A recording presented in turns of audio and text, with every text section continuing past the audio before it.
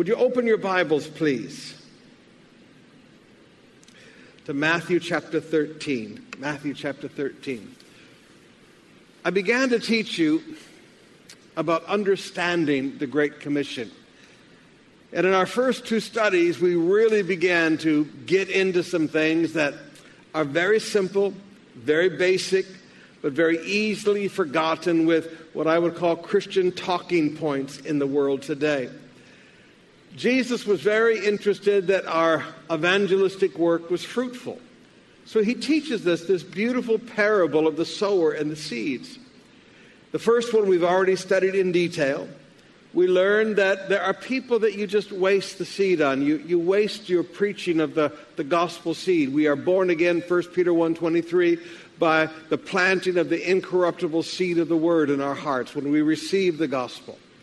But there are times when our efforts are just completely wasted because people don't understand. And we saw that word understand means to unite together.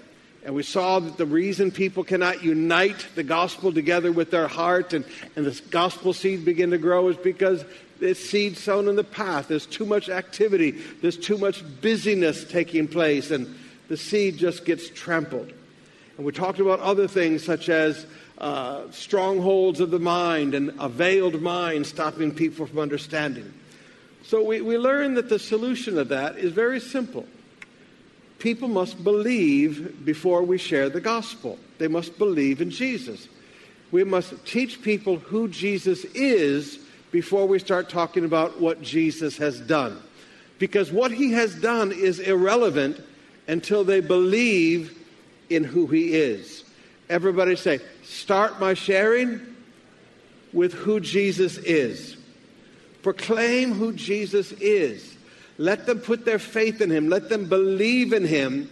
And then begin to share the gospel about what he has done for them. That's when it takes on significance. Now I want to pick up from there in Matthew chapter 13. How to retain a new believer. And I'm going to show you that many, many new believers fall away very, very quickly. Jesus would never teach the false doctrine of once saved, always saved. I know it's a very popular theology today among some groups of people. And basically it simply says, if you ever come to an altar and give your life to Jesus, then you're guaranteed heaven and it doesn't matter how you live. But that's not true. These people have a tremendous revelation of grace. They have a tremendous revelation of justification by faith. But they have an almost zero revelation of sanctification. Everybody say sanctification. And what happens when you get around the once saved, always saved people is that they develop a cultural Christianity in which human relationships are far more important than walks with God. There is no talk about holiness. There's no talk about righteous living. There's no talk about living a life that is pleasing to God because it's irrelevant. Once saved, always saved. And they've forgotten that grace is a teacher. Titus chapter 2, verse 11 and 12, grace teaches us to renounce all ungodliness. Everybody say, grace is a teacher. Grace doesn't mean that you can live however you want and think you're going to make it to heaven. Grace teaches us to live a righteous life. And everybody said? And everybody said? So Jesus would not teach once saved, always saved. Jesus, in fact, teaches us that there are many new believers who fall away from their faith in Jesus Christ very quickly. And he teaches us in this parable how to deal with that and how to help that. You see, we have to understand that when we are out in the harvest field of God, there's also the sons of Satan, Jesus teaches us in the parable of the wheat and the tares, competing against us. We have to understand that wherever we go and share the gospel, the kingdom of darkness does not just sit back and let us do whatever we want unchallenged. There is always a satanic counterattack against the advancement of the kingdom. Everybody say, satanic counterattack. When you begin to go in and share the gospel, When we set up a Go Truck Crusade in your community, when you're doing street evangelism in a community and people are getting born again, when members of your family are getting born again as you share a harvest visit or a harvest connect group, when this work of evangelism is going on, you cannot think that the kingdom of darkness just sits back and, you can do whatever you want and there's no challenge. You must understand, and Jesus teaches us here from the very beginning of this parable, that there is always a satanic counterattack. In the first one, we saw that because the seed is not united with a person's heart, Satan quickly comes and steals away the word in their heart. Now, in the second part of the parable, we see that Satan counterattacks again. Matthew 13, beginning with verse 5. Other seeds fell on the rocky soil where they did not have much soil. And immediately they sprang up since they had no depth of soil. But when the sun rose, they were scorched. And since they had no root, they withered away. Now Jesus explains the parable. Verse 20 and 21. As for that which was sown on rocky ground, this is the one who hears the word and immediately receives it with joy. Yet he has no root in himself, but endures for a while. And when tribulation or persecution arises on account of the word, immediately he falls away. Mark 4, verses 5 and 6. Other seed fell on the rocky ground where it did not have much soil, and immediately it sprang up, so that it had no depth of soil. And when the sun rose, it was scorched, and since it had no root, it withered away. Verse 16 and 17. And these are the ones sown on the rocky soil, the one who, when they hear the word, immediately receive it with joy. And they have no root in themselves, but endure for a while. And then when tribulation or persecutions arises on account of the word, immediately they fall away. The same passage in Luke 8, verse 6. And some fell on the rock, and as it grew up, it withered away because it had no moisture. Verse 13. And the ones on the rock are those who, when they hear the word, receive it with joy, but these have no root. They believe for a while, and in the time of testing, fall away. What do they do in the time of testing? So these are people that genuinely get saved at an altar, that genuinely get saved at a Zoom crusade, that genuinely get saved at a provincial crusade, that genuinely get saved at a Go Truck Crusade. They genuinely get saved. But because they have no root within themselves, they quickly fall away. Everybody say quickly. Now, let's begin to break this down a little bit. Okay, we can understand these hearts, and we can understand how to retain a new believer. Everybody say, retain a new believer. And let me say from the very start, this is why we need to follow them up right away. Everybody say, quickly now. Because the time of testing comes very quickly. And you wait 1 week, you wait 2 weeks, you wait 3 weeks, and it's too late. They've already fallen away. Beloved, when people are born again, there needs to be some very immediate, very quick follow-up within their lives to help these new believers put down roots. And that's the journey I want to take you on today. Now let's begin to understand these people. They're called the rocky soil. Everybody say rocky soil. Say it again. Now literally, this type of soil is not soil that is full of rocks. It literally means there is a small amount of dirt on top. And then right under the dirt is solid rock. Everybody say small layer of soft soil. Mark chapter 4, verse 5, New Living Translation. Other seed fell on shallow soil with underlying rock. Now that's a very good translation of the Greek there. Shallow soil with underlying rock. Now, those of you that have been with us to Israel, you know that this is probably the most common type of soil that we see in the land of Israel. With the exception of the beautiful plains going down to the Mediterranean Sea, so to speak, the breadbasket, like the Jezreel Valley, where the Battle of Armageddon will be fought. That area is very deep soil and very fertile.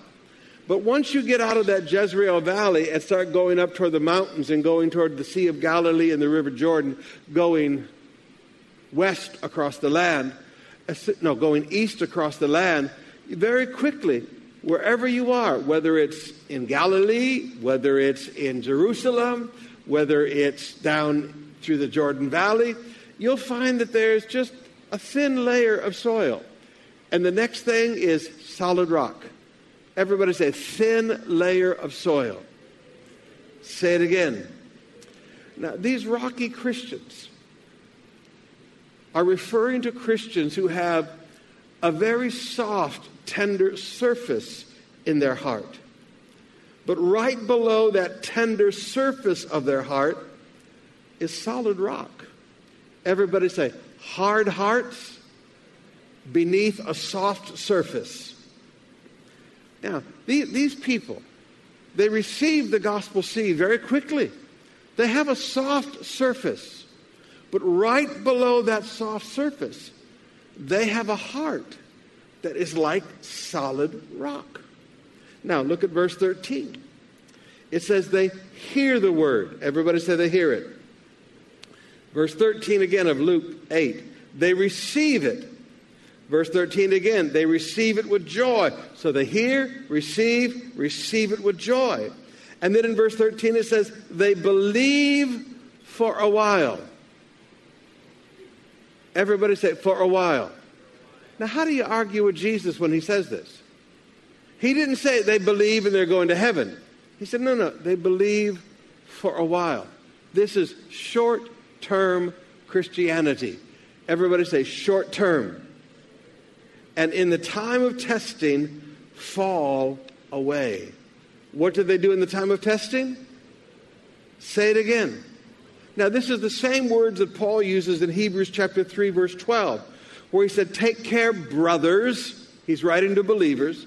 Take care, brothers, lest there be any among you with an evil, unbelieving heart, leading you to fall away from the living God. Leading you to fall away, everybody say, fall away from the living God. So what Jesus has just described is people who come to a Go Truck crusade, they join you in a Zoom crusade, they come to a provincial crusade, they come with you to church and come to the altar for salvation. And right on the surface of their heart, they are so soft and they are so tender. But because below that very shallow surface of softness, their heart is so hard and so stony, very quickly they believe for a while and fall away. Everybody say, believe for a while and fall away.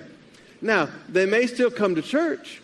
They may want to maintain their relationships with their new friends, but they fall away from the living God. They don't fall away from people, they fall away from God. Who do they fall away from? Say it again.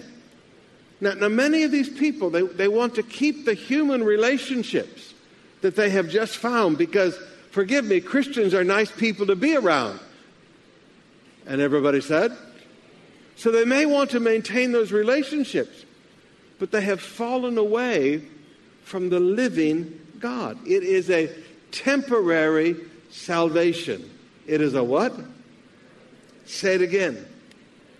Now, Jesus describes this temporariness in other ways. In Matthew 13, verse 6, it says, they withered away. In Luke 8, verse 6, they withered away. In Mark 4, verse 17, immediately they fall away. Now, what does the immediately refer to? It says they have no root. Mark 4, verse 17, they endure for a while. Then when tribulation or persecution arises on account of the word, immediately they fall away.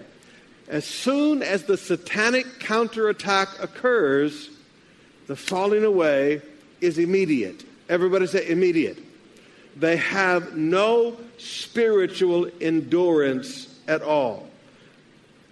Mark 4, verse 6, New Living Translation, since it did not have deep roots, it died. Literally, the gospel seed died within them. The change stops in their life. Everybody say, all change stops in their life. Everything the gospel was changing in their life stops. The gospel scene. And remember what die means. It means separation. It means what? Death does not mean the end of something. It means separation. Remember, people are born again because the Word of God has united with their life. Now, because of trouble and persecution, the Word is separated. Everybody say, separated.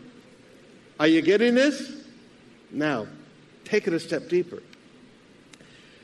We are confronted, therefore, with the fact that in the harvest field, there is always going to be a counterattack. And we need to understand the power of Satan's counterattack in a new believer's life, especially these rocky heart Christians. Now, in Luke 8, verse 13, it's called a time of testing. A time of what? This is not God testing. This is Satan testing. Everybody say, Satan's test. He starts pushing on these people. Is this really going to be real in your life? Now, that time of testing is likened to being in the sun on a hot day. Matthew 13:6 says, when the sun rose. Mark 4, verse 6, when the sun rose. Matthew 13, verse 6 says, they were scorched. They were what? Now think with me.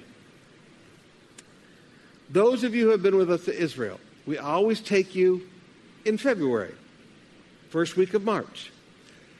I know it's cold, but it is also the most beautiful time in Israel because there's been so much rain.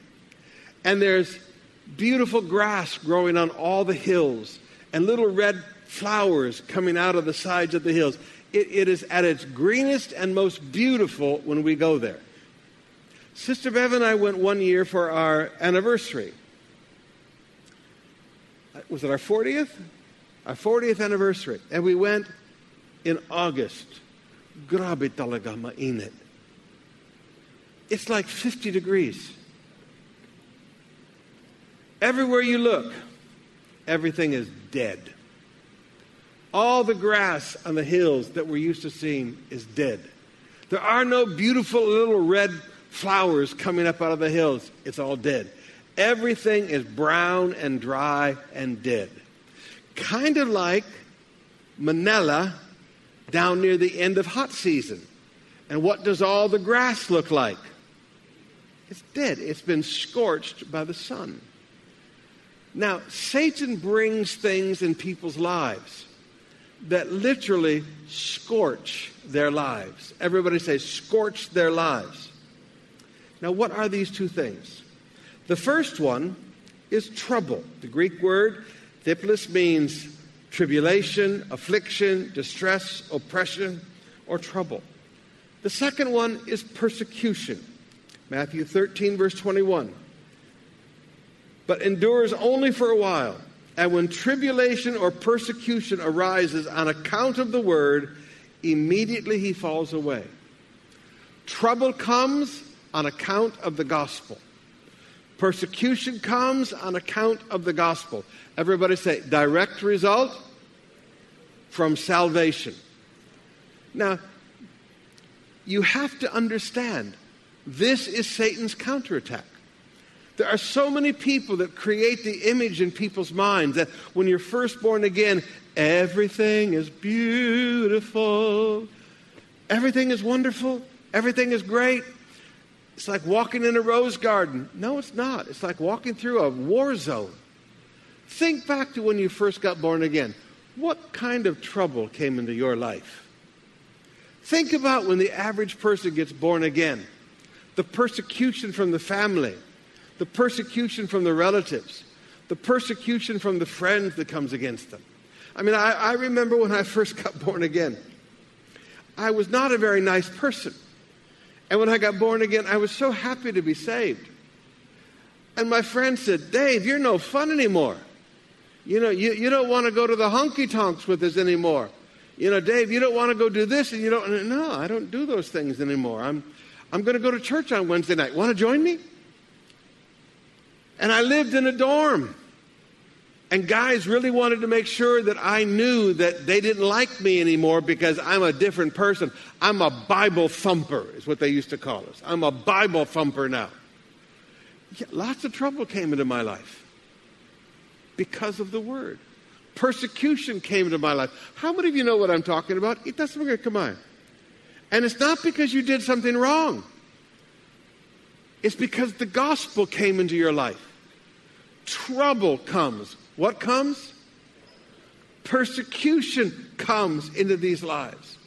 And we have to understand that when this trouble comes and when this persecution comes on account of the Word, there is a direct effect in these people's lives.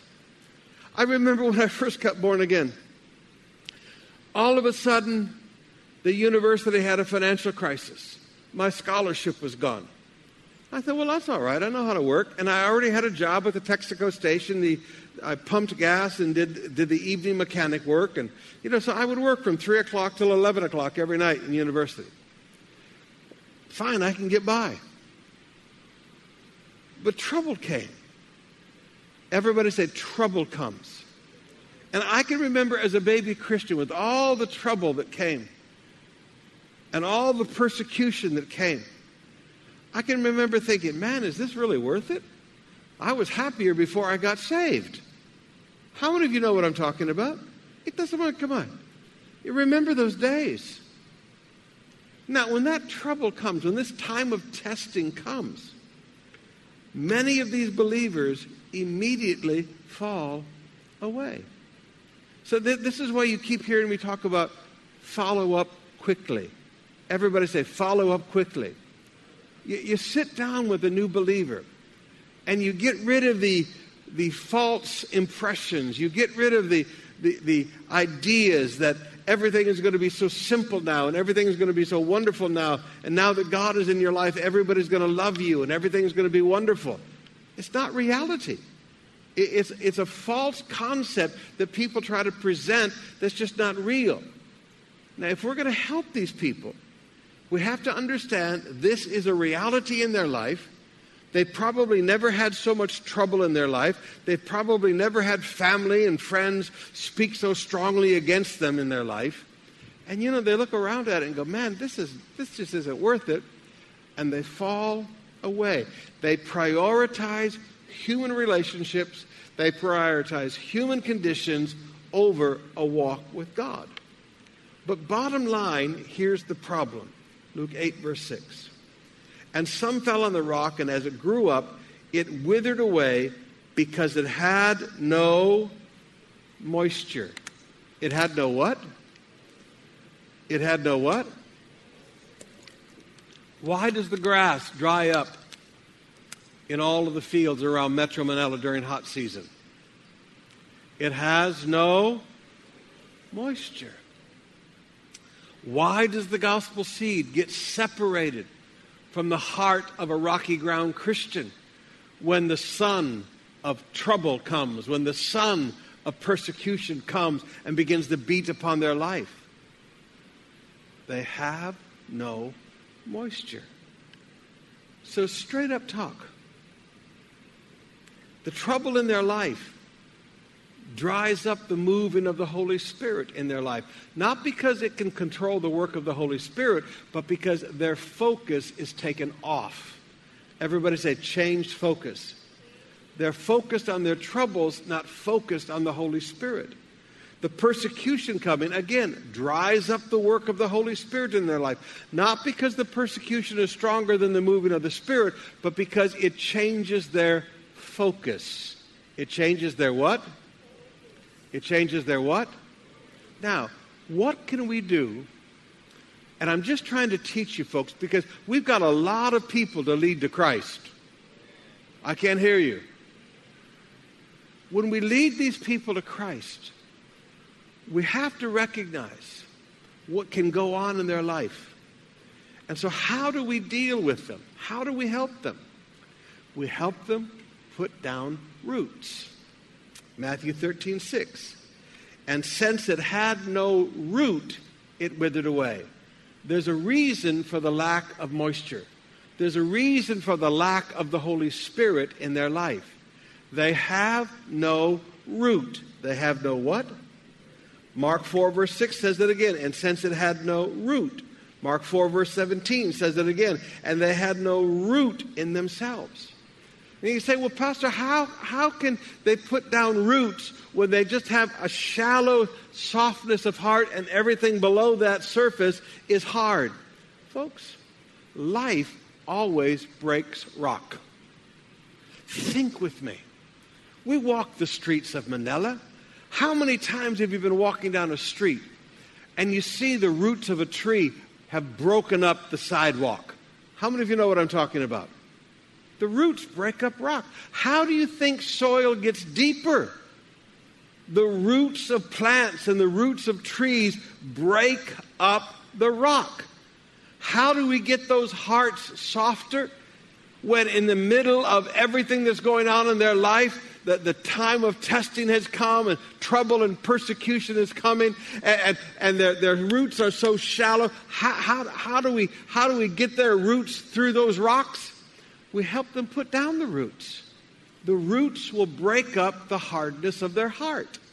Everybody say, the roots will break up the hardness of their hearts. So, how do we do this? Well, let's talk about where people need to put down roots. First of all, they need to put down roots in the harvest field God has assigned them. Matthew 13, verse 38 said, the field is the world, and the good seed that is planted is the sons of the kingdom. Many believers, when they first get saved, immediately they want to change all of the aspects of their life. And it is true, they should change things, but it is also true they need to learn to bloom where they have been planted. Everybody say, bloom where planted. Say it again, please. As we pick back up our Corinthian studies in a few weeks, one of the first studies I'm going to teach you is that Paul says every man should remain in the condition that God found him. Because many of the Corinthians, as soon as they got born again, they wanted to change their social status. They wanted to change where they lived. They wanted to change what groups they began to relate with. And you didn't understand. God planted you in that neighborhood to have a harvest for the kingdom. I didn't hear you. God planted you in that office to have a harvest for the kingdom. God planted you in that family to have a harvest for the kingdom. And sometimes we have to sit down with a baby believer and say, now listen, you need to understand, you need to be like the Apostle Paul. As soon as Paul got saved, he went to the synagogue and began to preach that Jesus is the Christ. Right now, you need to preach who Jesus is right where you are. Everybody say, right where I am. Say it again. Oh, but I don't want to be around those people anymore. I want to change my major. I want to go to Bible school. No, right now, you just preach who Jesus is right now where you are in university. Everybody say, preach Jesus. Now, there's something that happens when you allow the Holy Spirit to use you to communicate the gospel, to minister the name of Jesus to people right where you are in the harvest field that God has planted you. There is going to be a flow of the Spirit into your life. I didn't hear you. And the roots are going to start going down. And the roots are going to start breaking up the hardness of your heart as you see old friends and old classmates and old office mates accept the Messiah and get born again. You're going to see change happening in your life as your roots go down and the Holy Spirit flows in with you, and you're not going to be a person who has no moisture. Another place that God wants to plant you is into the Holy Spirit. Jeremiah 17 verse 8 says, he's like a tree planted by the water. Psalms 1:3, like a tree planted by streams of water. Ezekiel 17 verse 5, he took the seed of the land and planted it in fertile soil, and he placed it beside abundant waters. We always know that these abundant waters, these rivers in the Bible refer to the Holy Spirit. Everybody say the Holy Spirit. This is why it's so important. As soon as you get a person saved, begin to pray for them to receive the baptism of the Holy Spirit and speak in other tongues. Are we still here? Don't just say, well, they're saved now, leave it alone. No. They died for lack of moisture. They fell away for lack of moisture. They need the moving of the Holy Spirit. So, planted in your family, planted in your office, planted in your school, planted in your neighborhood. And as you begin to minister, the Holy Spirit anoints you and flows to your life. And those roots begin to go deep. And all of a sudden, the rocky ground is broken up. As you receive the baptism of the Holy Spirit, you begin to put down roots. Everybody say, put down roots. You begin to grow your life toward the Holy Spirit. And there's a flow of the Spirit that comes to your life. And there is no lack of moisture. Halimbawa. When I was a boy, I grew up in Alabama. And Alabama's kind of like Manila. Mobile's kind of like Manila. When it gets hot, and usually it's August that is the worst month, they call it the dog days of summer. And everything goes brown. And I can remember passing by this one person's yard one day, and the grass was all brown, except for this one little round thing about this big around where the grass was green and growing. Well, I knew this person. So I said, why do you have one little circle space of grass growing in your whole yard? Now, we're talking about 2 hectares. 2 hectares of grass. I know that yard. I used to mow that yard and make money mowing the grass for them. I said, why do you only have this little area of grass growing? And he said, I have a broken water pipe over there. And he said, the water just keeps flowing. Later on this year, I'll dig that all up and put in some new water pipes. He said, Pastor, no, because it was all deep well stuff. So he just said, it's not a big deal. So the water flowed there. And because the water was there, the grass grew. And the grass reached down to the water. Everybody say, reach down to the water. Doesn't matter how much trouble is going on. Doesn't matter how much persecution is going on. If the people will put down roots into the Holy Spirit and begin to develop a relationship with the Holy Spirit, praying in tongues every day, singing in the Holy Ghost every day, it doesn't matter how hot the sun gets, how hot the trouble and persecution gets, they will remain saved in Jesus' name. Thirdly, we have to help them put down roots into Jesus. Colossians chapter 2, verse 7, rooted and built up in Him. Now, beloved, what you find in a lot of baby Christians is everybody's working on attaching that baby Christian to people. I'm sorry. That is not what you need roots into. You need roots into Jesus. I didn't hear you. I remember sitting down with a group of preachers one time, and there was a popular thing going around that if you want people to stay saved, you had to get them connected to at least 10 to 12 Christian relationships, and those Christian relationships will keep them saved. I said, no, they'll just enjoy being with each other. The number one thing we have to do is get people rooted in Jesus. Everybody say, rooted in Jesus. The next one, put down roots in God's house. Psalms 92, verse 13. They are planted in the house of the Lord, and they flourish in the courts of our God. Once you get these people saved, don't just say, okay, I'm done. You need to talk to them and say, now listen, you need to be in God's house. You need to start putting down roots. Everybody say, put down roots. You need to put down roots in God's house. This needs to be a place that you belong. Everybody say, God's house. Now look at what we've done so far. We've taught the people how to put down roots into the harvest field around their life. And there'll be a flow of the Holy Spirit as God uses them. We've taught them to put down roots into the Holy Spirit, so there'll be a flow of the Holy Spirit in their life. We taught them to put down roots in Jesus. We've taught them to put down roots in God's house. And there's one last one. You need to teach them to put down roots in the promises of God for their lives. Jeremiah 32, verse 11. I will rejoice in doing them good, and I will plant them in this land in faithfulness. Everybody say, planted in the land. The land always refers to the promise that God had for Israel. Now, you need to talk to these new believers. Okay, you need the baptism of the Holy Spirit.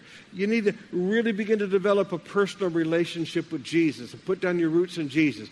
You need to be planted in God's house. You're going to flourish in God's house. You're not going to flourish in Divisoria. You're going to flourish in God's house. You're not going to flourish in Mall of Asia. You're going to flourish in God's house. I didn't hear you. You need to stop trying to think about you want to disengage from everything from where you grew up, and you need to understand God's planted you there. Preach the gospel, share with people just like the Apostle Paul did, and the Holy Spirit will flow. There'll be a beautiful flow of the Spirit to your life. But you also have to teach people God has promises for your life. They can't stay focused on the trouble. They can't stay focused on the persecution. You have to teach people God has promises for you. Everybody say, God has promises for you. And you need to show them that God will plant you in promises. Promises that He makes to provide for you. Promises to give you hope and a future. Promises of healing. Promises of a glorious future. Promises of a family ahead. You need to begin to talk to them about the promises of God for their lives. And I remember as a baby Christian, in fact, I still have it. My grandma had a little box on her table, just a little box. And it had little cards in it. And it was called Pocket Promises. Have any of you ever seen Pocket Promises? The old timers used to have them. But my grandma had her little box of Pocket Promises. And every morning, Grandma would pull out one of those promises and begin to meditate on those promises.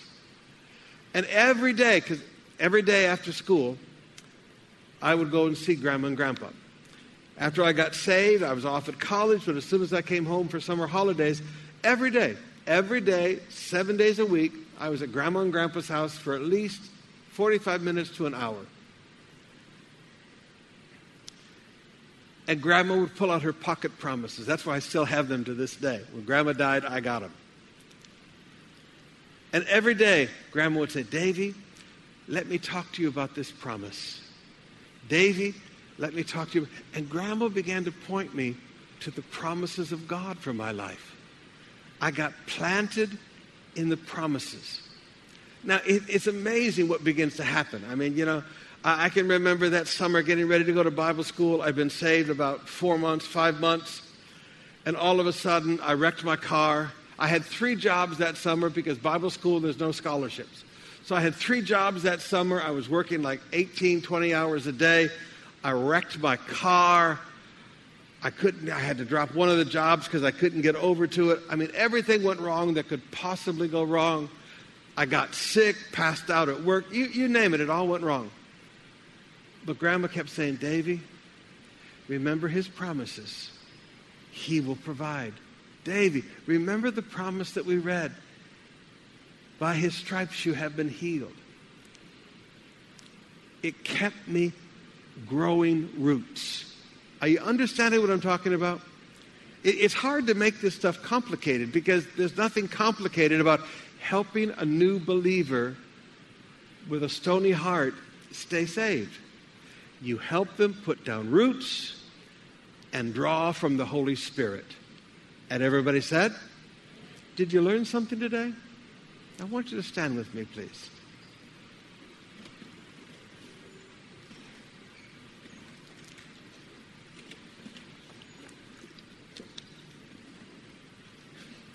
We do not believe in leading people to Christ and forgetting about them. We believe that we lead people to Christ and we help them put down roots in Jesus' name. Everybody say, get them born again and put down roots. Now, if you're here this afternoon and you're a new believer, I just talked about a lot of the problems you're facing. You've had challenges. I talked with a person about a month ago. They'd gotten born again. They lost their job.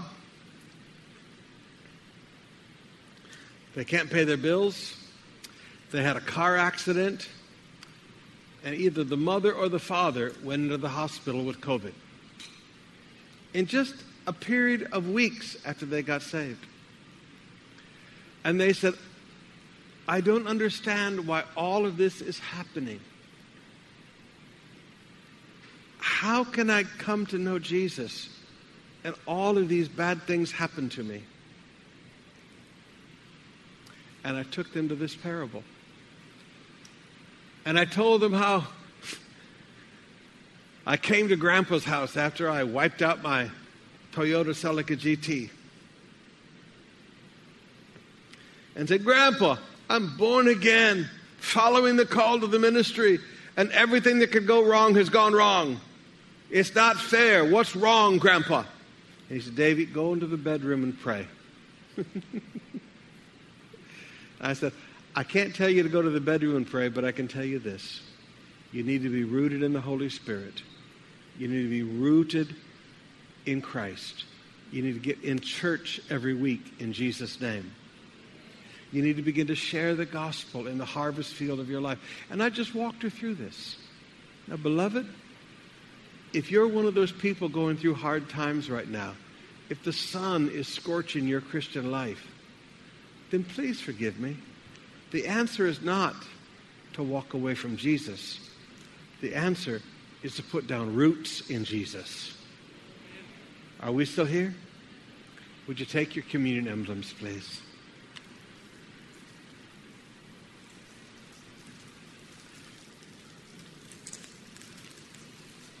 Now, all of our leaders, I've just taught you your primary involvement in a new believer's life. Everybody say, my involvement. Your job is not to get them to put down roots in you. Your job is not to get them attached to you. Your job is to focus their life. Focus their life on sharing the gospel in their environment. Focus their life on the Holy Spirit, getting them baptized in the Holy Spirit. Focus their life on Jesus, having devotions every morning, reading their Bible and praying. Focus their life on God's house. Focus their life on the promises that He has for them. Put down roots in these things. Everybody say, put down roots in these things. Very simple. But if we will help, even a stony ground Christian is going to make it. They're not going to fall away. They're not going to wither up. We have to help them put down roots. Amen? Ulitanatan, this bread represents His body. He hung on a tree for me to take all the curse, take all the punishment of all my sins. He who had no sin became sin for me so that I might become the righteousness of God in Christ Jesus. I remember what my Savior did for me.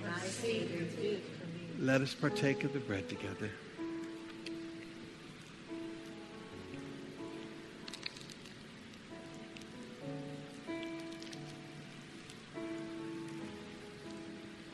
Ulitanatan, this cup represents His blood that washed away all my sin and all my shame. I am clean, without guilt, by the blood of Jesus. I remember what He has done for me. Let us partake of the cup together.